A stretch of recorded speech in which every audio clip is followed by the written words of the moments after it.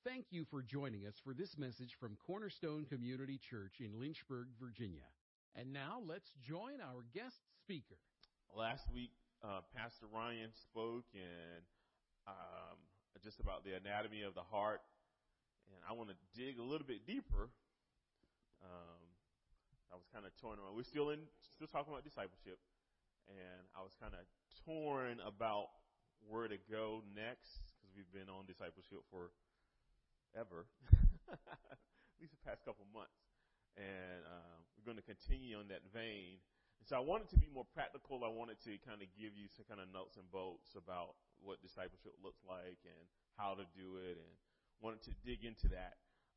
But hearing, so even before I heard Ryan's message, because I didn't listen to it until like Friday or Saturday, before then I was like, well, you know what? I think there's a step before getting to the nuts and bolts that has to do with our heart. And so then when I listened to his message, I was like, oh, this is right up what we need to do. But I want to dig a little bit deeper because he was talking really about the anatomy of the heart and allowing the Holy Spirit to really lead and guide you in discipleship when you're making disciples.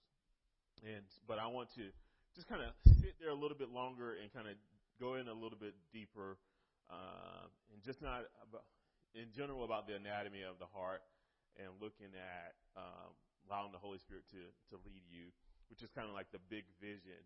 But I want us to look deeper and see how we're going to do that and what does that look like on a more practical level. And so this is discipleship, the 6 values of effective disciple. 6 values of, because I changed it. Like I sent Ivy the email of a title, and then I changed the title. So, and I have the old title. So let me read it off. The Discipleship: 6 Values of Effective Discipleship Makers. That's what it is. All right. Discipleship: 6 Values of Effective Discipleship Makers. So these are 6 values that you're going to need to have in your heart. So we talked about the anatomy of the heart last week, but these are the things that are going to be important for you to be priority in your heart to really do this discipleship thing right. You want to be authentic. You want to be real. You don't want to just be out and saying, no, this is not a used car salesman kind of thing. You know, you're not trying to pull the wool over someone's eyes and say, hey, got you Jesus here. You know, we're not trying to do that and, befriending people only to say, hey, knock them over the head and drag them to church. That's not what we're about. But you want to love, you want to have a deep love for people, which first means you have to have a love for God. And we're going to get into that. So the 6 values of effective discipleship maker. And first, my name is Virgil Moore. I'm a disciple maker. I'm a disciple and also a disciple maker as well. I don't know if for some of you maybe new. I'm from North Carolina, Eastern North Carolina. And we've been in Lynchburg now for 16, 17 years. It's a long time, it seems like. And God has got us here. He's doing the work. So 6 values of effective discipleship makers. So number one value, I think that you have to be as a disciple of God. And we're all disciples. Can we agree to that? Who's a disciple? We're all are disciples. We're a follower of Jesus. If you're not saved, then hopefully by the end of the service, you will be a follower of Jesus. So as a follower, it is imperative that you realize that it is expected for you to also make disciples. So that is priority 1. So as a follower, you should be making disciples. So as a disciple, I should be making disciples. It's the Paul, Barnabas, Timothy paradigm. So one way of explaining this would be to say everyone needs a mentor, an associate, and an apprentice. Right? Everyone needs a mentor, an associate, and an apprentice. This is the Paul, Barnabas, Timothy. So I have someone mentoring me. So someone I'm responsible to, answering to. They're preaching into my life. They're giving me feedback. They're showing me. They're teaching me. They're saying, hey, are you doing your 5 out of 7 devotionals? Are you praying? Are you reading your word? How's your thought life? How's your marriage? How's your relationships? I need that person in my life. Do you guys have that person in your life? Don't answer. You don't have to. It's rhetorical, but think about it. Do you have that person in your life? If not, you want that mentor. You want that person in your life who's going to speak into your life. All right?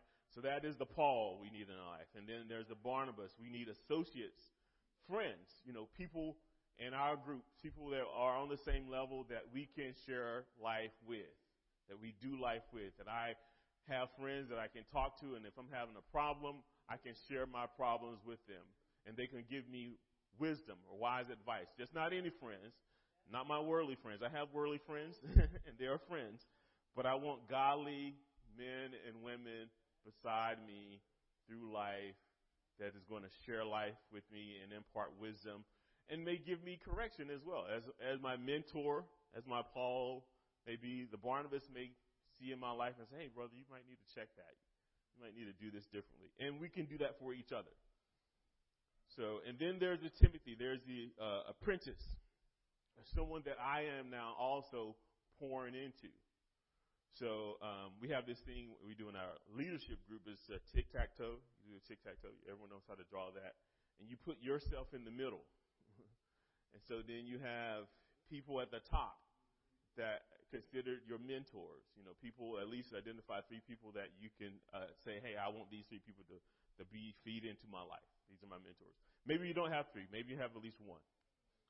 At least 1. It'd be great if you had 3. But at least one person at the top of that tic-tac-toe that says, hey, this is the person that's speaking into my life, that's feeding into me. And then when you in the center, here are my at least 2 friends, maybe more, if God's blessed you with them, that are doing life with me. These are the people that I'm sharing in life together, that are with me, and I can share with them, and they're speaking into my life as well. And then it'd be great if you had 3 people under you. Jesus had 12, but 3 people under you that you are pouring into. This is just basic expectation of all disciples. So we all raised our hand as followers of Christ, right? We all did, I think. And so now we must do this. This is expectation. This is basic expectation that I am learning from someone, and then I am also teaching someone what I'm learning. This is value. This is not in any particular order, but this is a value of effective discipleship makers. If we're going to be effective discipleship makers, we have to have a mentor, we have to have some associates, and then we have to have some apprentices that we're speaking into. Now, if you're married with kids, your spouse can be in there. You kind of have some built-in things, right? It's unfair, right? You say, those married people. And your kids can be your apprentices, especially if they're home in the house, that they are the ones that you're pouring into, prayerfully that you're pouring into them. But outside of that, you still should have a mentor, people you associate with, and then people you're pouring into. So all disciples should be disciple makers. That's number 1. All disciples should be disciple makers. And I admonish you to do the tic-tac-toe. You should have a Paul, you should have a Barnabas, and you should have a Timothy. And Paul also had Silas. So Paul had people early in his ministry. He had Barnabas, but then later he had Silas. People you are walking together with you and doing life with you. But then also, it's easy sometimes to have the associates, and then sometimes it's okay to have the apprentice. We can do that. But it's harder sometimes for us to say, okay, who am I going to allow to speak into my life? Who am I going to allow to be vulnerable with? Who am I going to allow to correct me? Who can call me out on my stuff when it stinks, right? Who's going to say, hey, you're not doing this right. And we're going to be okay with that. We're not going to get mad and say, I don't like this mentor. He's correcting me. And we need that. It's important. We must have that. It's important. So that's a priority. That's number 1. All disciples should be disciple makers. Number 2, which is, I would say, the most important thing, because from this, we'll build upon all the others. And if you don't have this, then I don't think you'll be genuine with any other stuff that you're going to do. And that is love of God. And so many times we can teach a whole lot of stuff. But as a disciple, and it just reminded me that I need to teach my kids in particular, but even people that I'm associated with, how to love God. And the verse says, if you love me, keep my commandments. And so many times we focus on the commandments part, and keeping them. You want to do all the stuff. But it says, if you love me, and if you love him, then the commandments are easy to follow. What he tells you to do are easy to do because you love God. And so if you have a deep, abiding love for God, then everything else flows from that. So let's at Revelations 2, 1 through 7. There's a lot we can unpack there. We're going to just stay focused.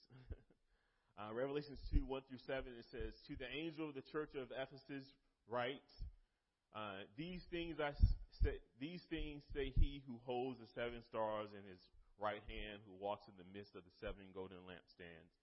I know your works, your labor, your patience, that you cannot bear those who are evil.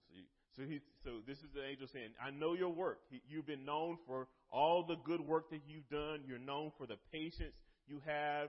You've known for not being able to put up with any evil. And that's good. And you have been tested. You've tested those who are apostles and are not, to have found them liars. And if they are not apostles, you found them to be liars. And you have preserved and have patience and have labored for my name's sake and have not become weary. This is good. This is all the good things he's saying. He's buttering them up for the punch in the gut. He said, you've been known for all this good stuff. Nevertheless, I have this against you, that you have left your first love. Remember, therefore, where you have fallen. So it says, remember where you were. So this is again at Church of Ephesus. And if you think back on what Paul said in Ephesians, if you look at Ephesians chapter 1, all the nice things that Paul said about the Ephesians at the Church of Ephesus, it was all great. They were really good. They were known for their prayer, and they were known for their works and their relationship. And now in Revelation chapter 2, they've fallen from that. And it said, remember, therefore, from where you have fallen, repent and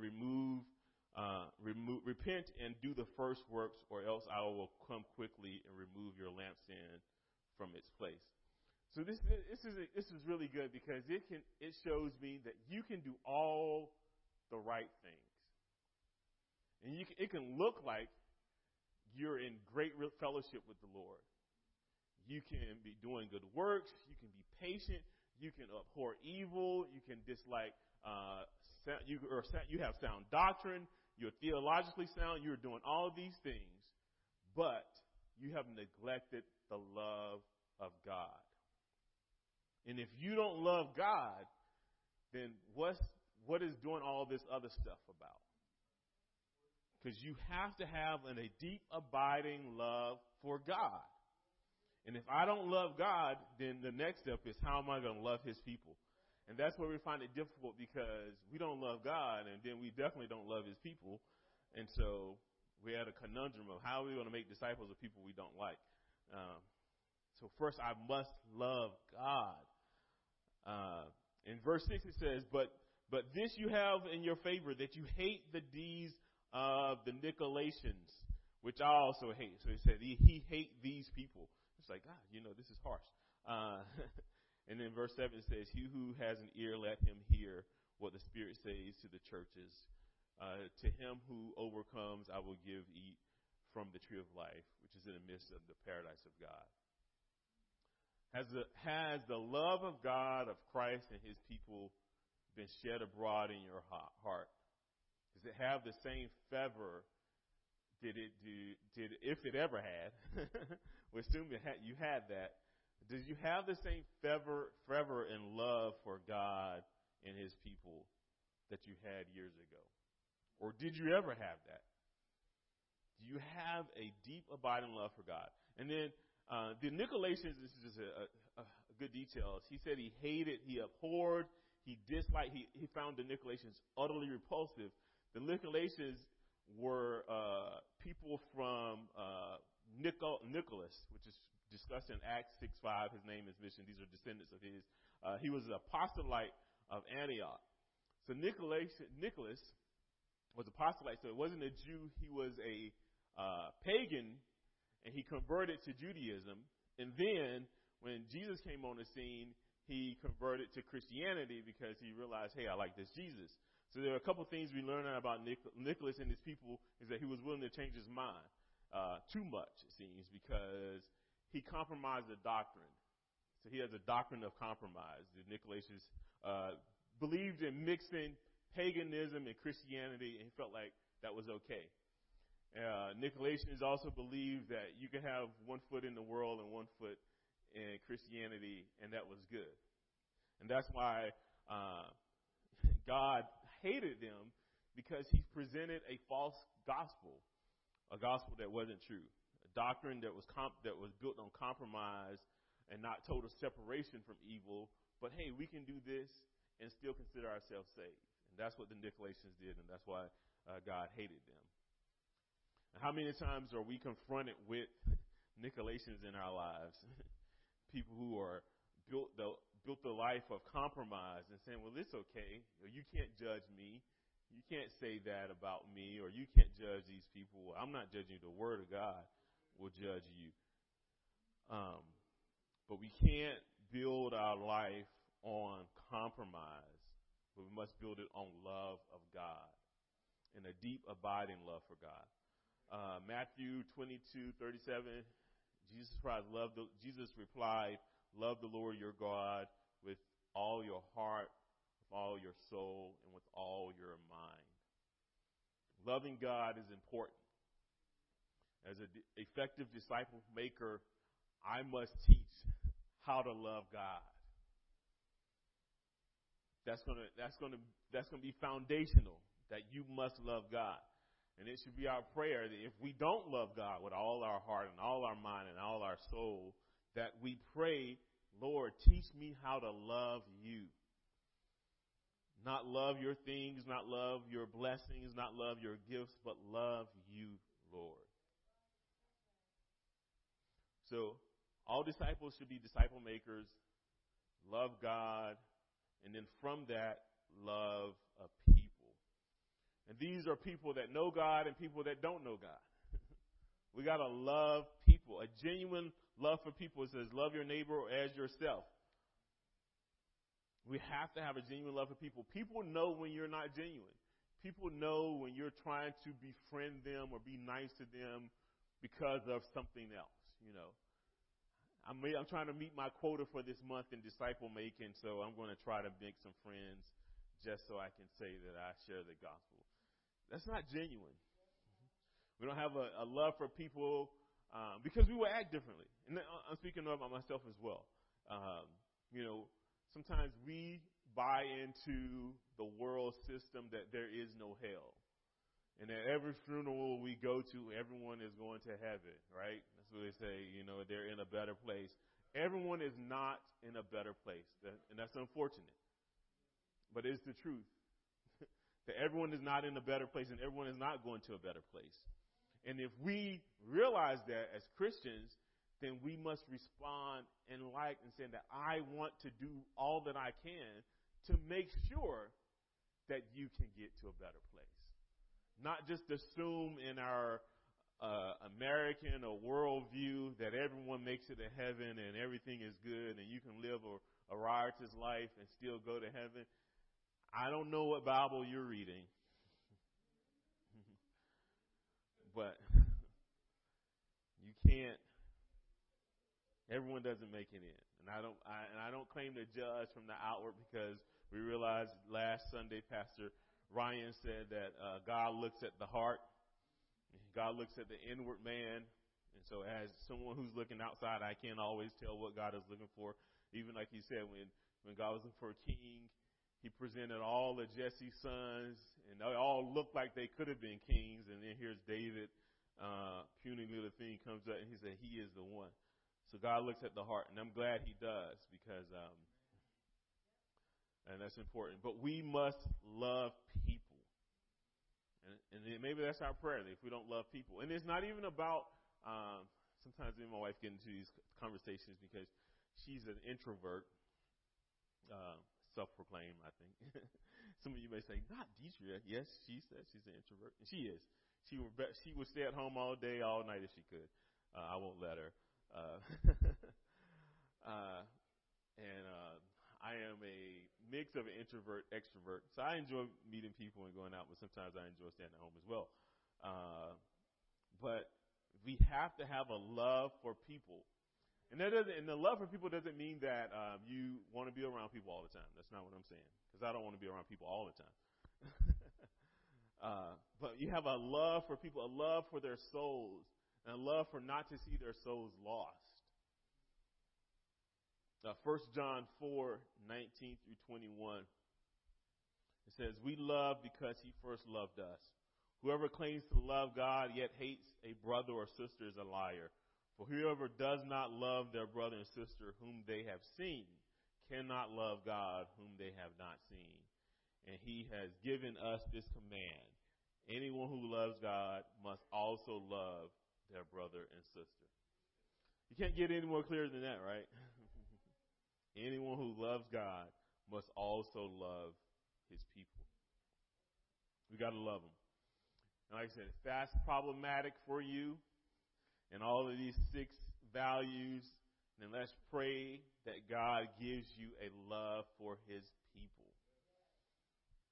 And maybe you missed it at number 2. Maybe you're number 1, you said, I'm a disciple, and I do realize that I need to make disciples. You don't have no problem with that. Maybe it's like, man, maybe I don't love God enough. I don't have a deep, abiding love for God. Let's pray about that. And maybe you're at number 3. I don't love people like I should. I don't love my neighbor as I love myself. And Ephesians 1:15 through 16 says, "For this reason, ever since I have heard about your faith in the Lord Jesus and your love for all God's people. For this reason, ever since I have heard about your faith in the Lord Jesus and your love for all God's people, I have not stopped giving thanks for you, remembering you in my prayers." This is what Paul is saying about Ephesians in the beginning. And they fell from that. They fell from their love for God and his people, and that was their first love. And they became a church of just doing acts, doing deeds, doing good works, which are fine, but it's not going to get you into heaven. It's not a works, but it's a love-based action. That it's a grace that's given to us. It's a gift that's given to us by his grace. For love of people. So 4, making Jesus central to all you do. So we're at number 4. So number 1 was 6 values. These are 6 values of effective discipleship makers. 1 value is that all disciples should be disciple makers. Number 2 was love of God. Number 3, love of God's people, or love of people. Because these are people who know God and people who don't know God. We need to love them. And number 4 is making Jesus central to all that we do. Let's read 1 Colossians 1:15 through 20. And it says, the Son is the image of the invisible God, the firstborn over all creation. For in him all things were created, things in heaven and in earth, visible and invisible, whether thrones or powers or rulers or authorities. All things have been created through him and for him. He is before all things. In him all things hold together. He is the head of the body, the church.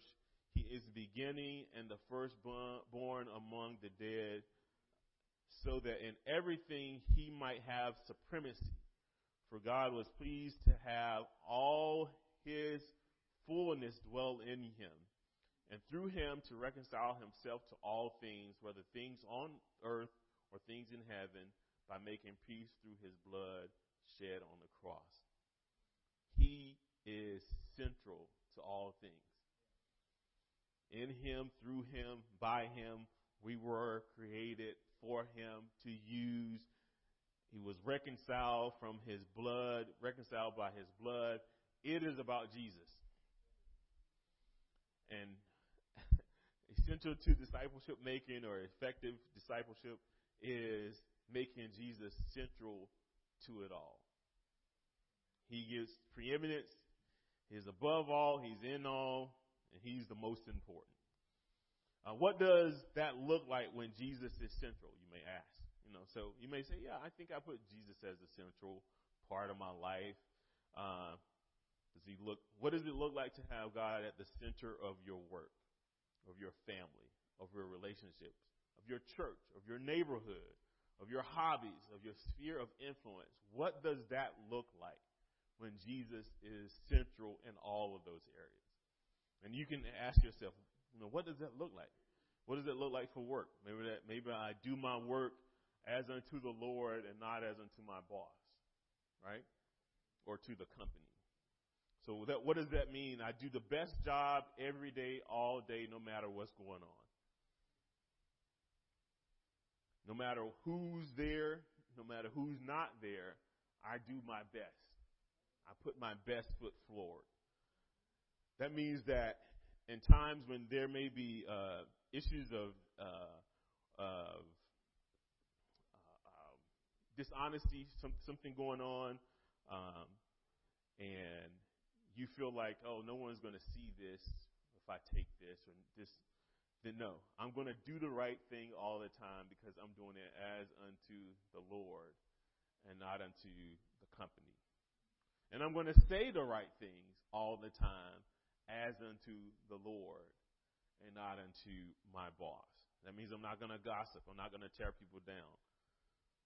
So then, hey, that brings it down. So we can say, yeah, Jesus is the center. We say that all the time. He's central to everything. But then we break that down and look at what does that mean for work. Let's just do one area. We ain't got to do the rest of them. What does that mean for work?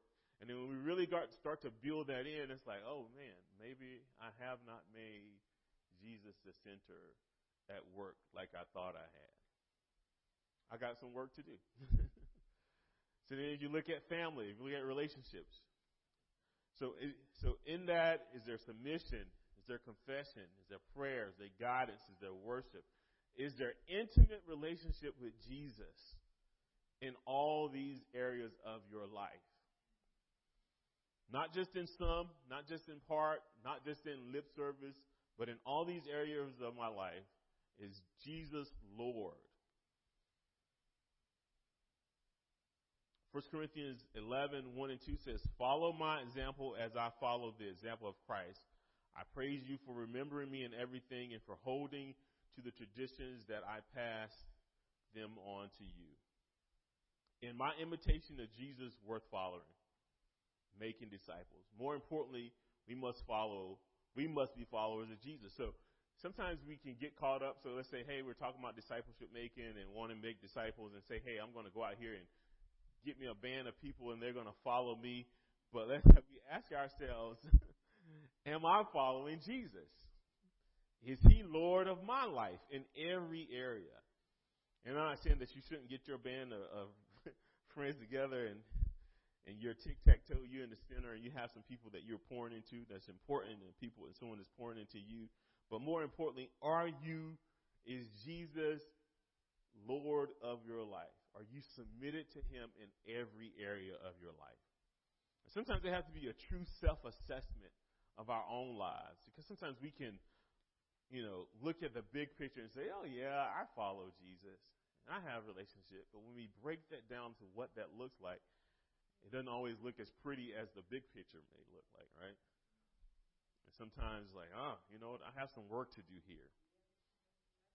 I have some work to do.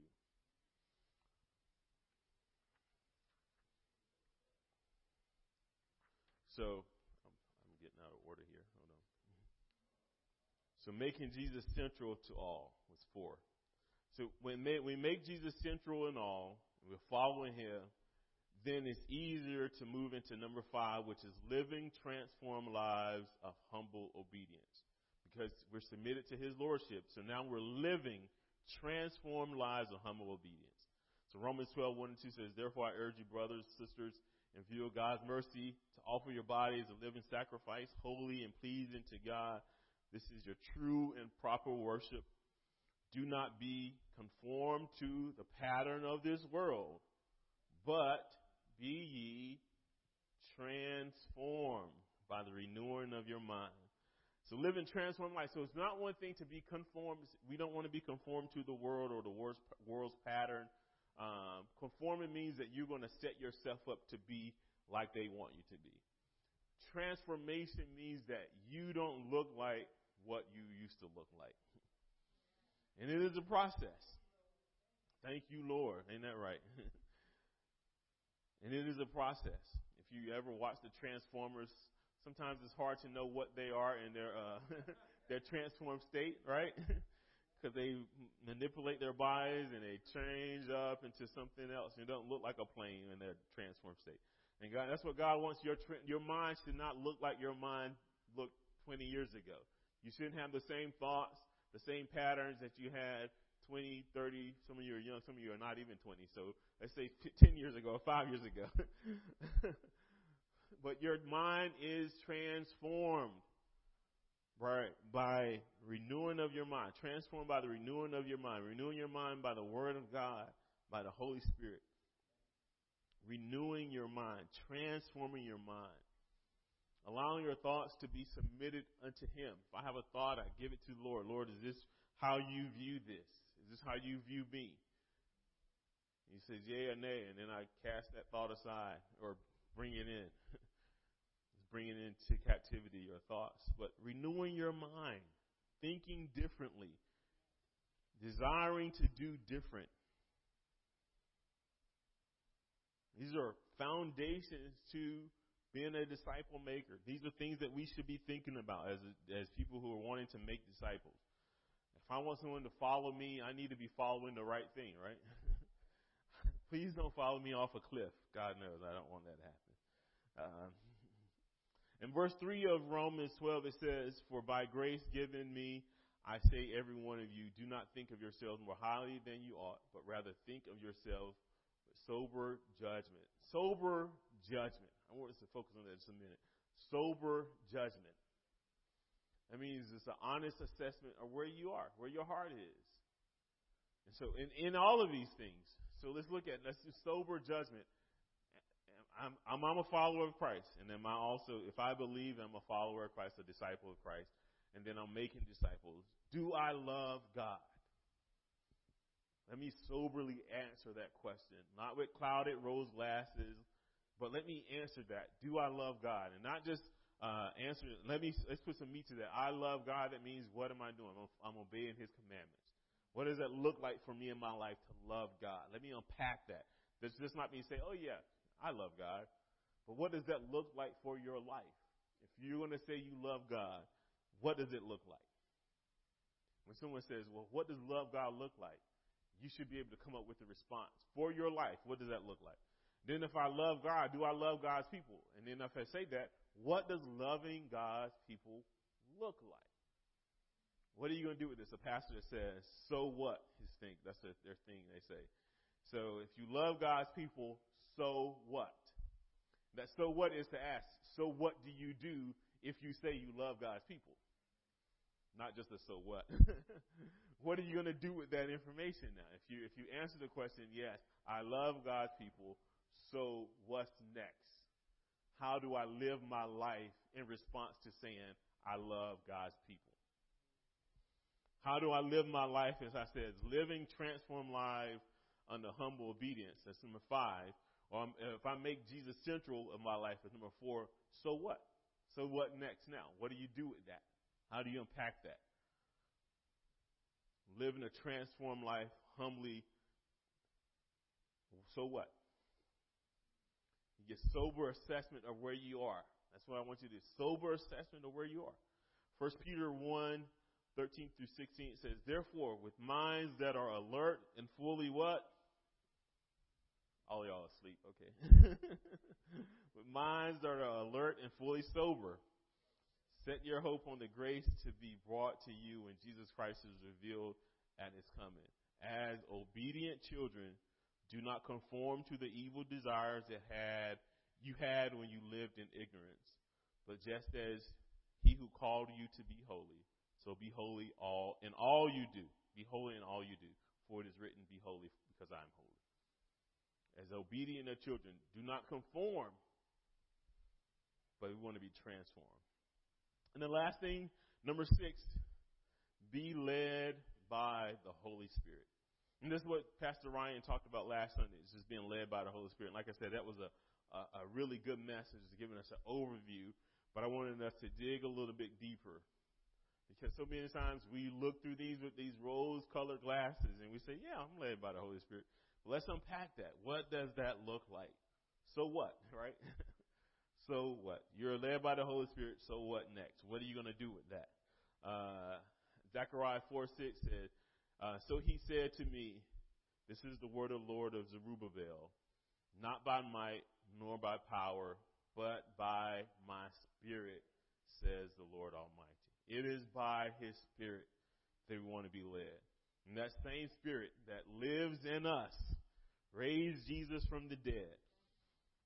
That's powerful, you guys. I don't know if you understand that. I don't think we say that a lot, but we have that power in us. And so many times we can, especially when we're talking about discipleship and talking about, if you're introvert, extrovert, and where you are and what I'm made up of, and I'm not a people person, and their personality is better suited for this. We're all called to do this. This is not a hierarchical thing where, well, this call to be a disciple or is for people who have good personalities. No. Whether you thought they had a good personality or bad personality, you are called to be a disciple and to make disciples. And this is not for the professional class. This is for people who, this is not just for people who've been to Bible school or got a certificate in teaching Sunday school. I don't know what you get. But it's for everyone. Everybody. As soon as you said, I accept Jesus Christ as my Lord and Savior, day one, several hours later, it is for you now to win souls.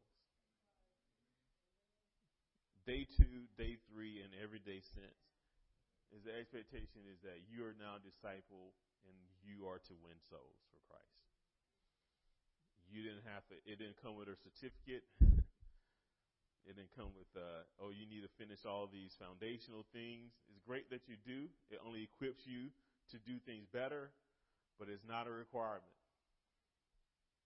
All you have to do is be a follower of Christ, and then He wants you to make followers as well.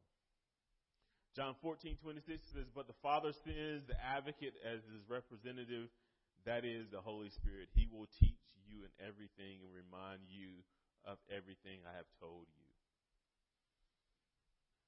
It is important that we realize that these things are foundational.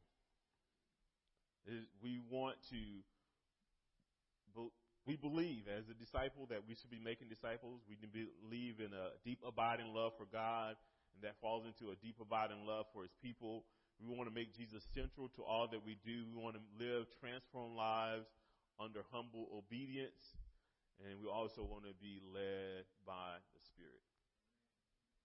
When you do these things, if you kind of focus on these things, you break them out and you answer, so what to all of them? So what? So what? So what? So what? And you ask these things. I know somebody got caught that. When you ask yourself those things and unpack that, and they become priority in your life, so what next? Then you begin to respond differently. You begin to live your life differently. It's not about just doing the same old thing and, kind of looking at life through rose-colored glasses and saying, hey, yeah, I'm a disciple, but I'm not doing anything to win God's people to Him. I'm not living my life. I'm not sharing the gospel with others. And not even just sharing the gospel. I'm not even living my life with people who can pour into it. I'm not even sharing and building up the saints that are saved. I can just even pour into them and encourage them. I'm not even doing that. So I want to encourage you to do it. Thank you for listening to this message from Cornerstone Community Church. We are located in Lynchburg, Virginia at 525 Old Graves Mill Road. You can find us online at cornerstonelynchburg.com, contact us by email, cornerstonecom@comcast.net, or call us at 434-847-4796. We pray the Lord bless you and keep you. The Lord make His face shine on you and be gracious to you. The Lord lift up His countenance on you and give you peace.